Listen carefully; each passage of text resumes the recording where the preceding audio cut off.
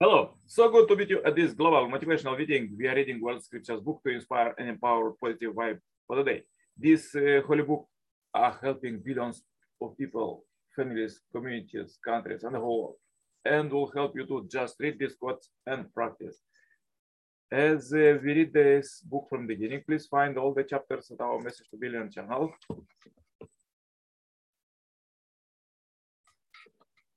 And leave a comment how these quotes help you today. Let's read further about qualities for prosperous life. Serve others without demanding anything in return. Jesus said, you know that the rulers of the Gentiles, Lord is over them, and they are great men exercise authority over them. It shall not be so among you, but whoever who would be great among you must be your servant, and whoever would be first among you must be your slave. Without selfless services are no objective fulfilled. In services lies the purest action. One who serves the sick, no recompense, finds union with the Lord. Such a servant alone might take the master's guidance, saying, Nanak, as on him is divine grace. When you are in service of your fellow beings, you are only in the service of your God. The sage does not accumulate for himself. The more that he uses for others, the more he has himself. The more he gives to others, the more he possesses of his own. The way of heaven is to benefit others and not to injure. The way of the sage is to act but not to complete. Unlike material possessions, goodness is not diminished when it is shared, either momentarily or permanently with others, but expand. And in fact, the more heartily each of the lovers of goodness enjoy the possession, the more does goodness grow. What is more goodness is not merely a possession that no one can maintain who is unwilling to share it, but is one that increases the more its possessor loves to share it.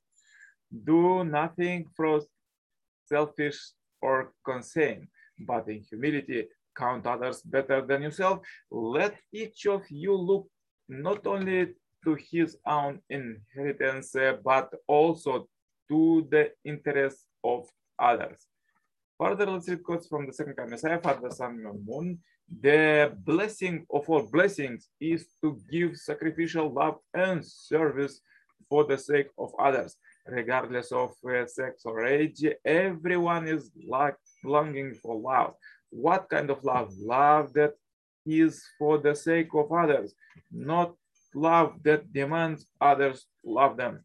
Do not think selfishly that you should receive love. A loving heart always seeks to sacrifice and yield to others, and after giving wants to give still more. That is God's heart. For example, if I had $1 billion and gave it all away to the poor on the streets, my mind would not be at easy. I would regret that I did not have more money to give away to help every human being in need. What is God's love? It is a love that is not satisfied with what it has given. And it feels ashamed because it wanted to give more. If you give your utmost and still feel ashamed that you could not give more, then you are on honor of true love. A loving parent feels anxious that she could not buy better clothes for her children. So she supplements the deficiency with love. Therefore, love that was given in scarcity is returned in abundance. Love does not diminish when it is spent, but flourishes because it is supplemented by something bigger. Therefore, nothing prospers without love. Eternal life does not exist without love. What is the essence of love? It is living for others. It is giving to others, giving from a desire arising out of our own free will. Where did that love originate? It originates from God. God is the subject of absolute love, and giving is the essence of his love.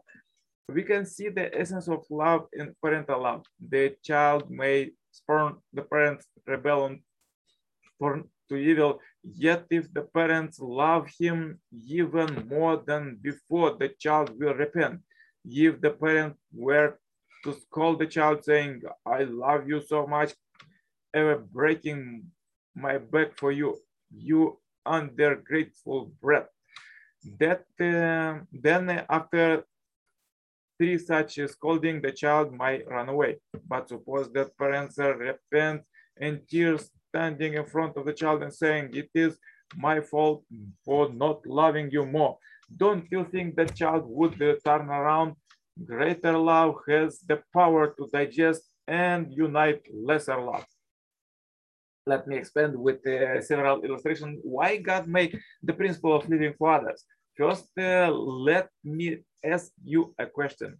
If someone truly loved you and sacrificed for you 100%, would you want to return only 50%, keeping the other 50% in your pocket? Or would you want to give more, even everything you have, which is in accordance with your original conscience? The answer is you would want to return more than you receive. He is Mr. Park, translating for me. If I give him 100% true love and he knows this, then he will return more than 100%. So 100% is returned as 110%. After you receive 110% in response to his sincerity, you would give again 120%. And this way, the concept of eternity comes about. That's why God set up this principle as the basis of eternity. It makes development and prosperity possible. Second, if among 5 people in a family, there is one who lives for the sake of the family, eventually he or she will become the center of that family. When he or she is established as the center subject-object relationship are formed, this creates a realm of voluntary dominion. People today don't understand how happy it would be to be ruled by a subject who lives absolutely for his or her object. You can never imagine how glorious it is to be under the direct dominion of God in the spirit world. This is the true subject-object relationship. Third, we know that love and ideals are more precious than life itself. Yet we tend to think we produced them and they belong to us. This is a big misunderstanding. Love and ideal came from your partner because they came from your object. The principle of living for others is necessary. God, the King of Wisdom, knows all of this, so he made this principle. So powerful quote. If you have difficulties, please watch one more time this video. Share this as we end this billion happy life subscribers marathon.